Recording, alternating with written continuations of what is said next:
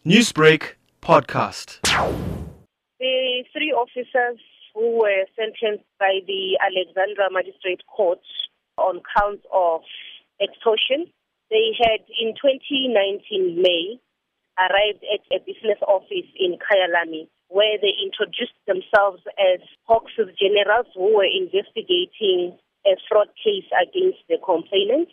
They therefore demanded that he give them 50 million rand for him to avoid being arrested.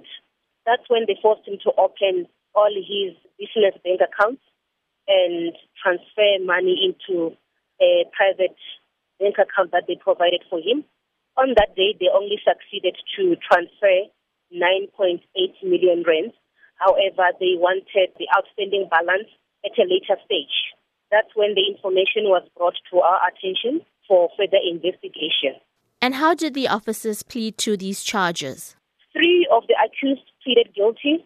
They were sentenced to 3 years direct imprisonment with no option of a parole. However, there is one officer who pleaded not guilty and his sentencing is expected to proceed on the 23rd of July. Captain, often South Africans complain about corruption within the police services. Is this yet another case where the Hawks are clamping down on corruption within the police services? Indeed, it's not only within the police structure, it's on all the organizations, be it private or public office bearers.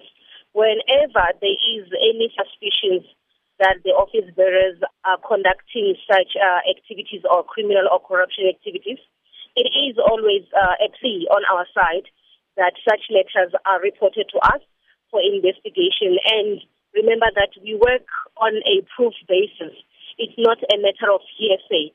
So whatever that you may be accusing the office bearers with, we need all the valid and factual documentation that can assist us with our investigation so that we can get a success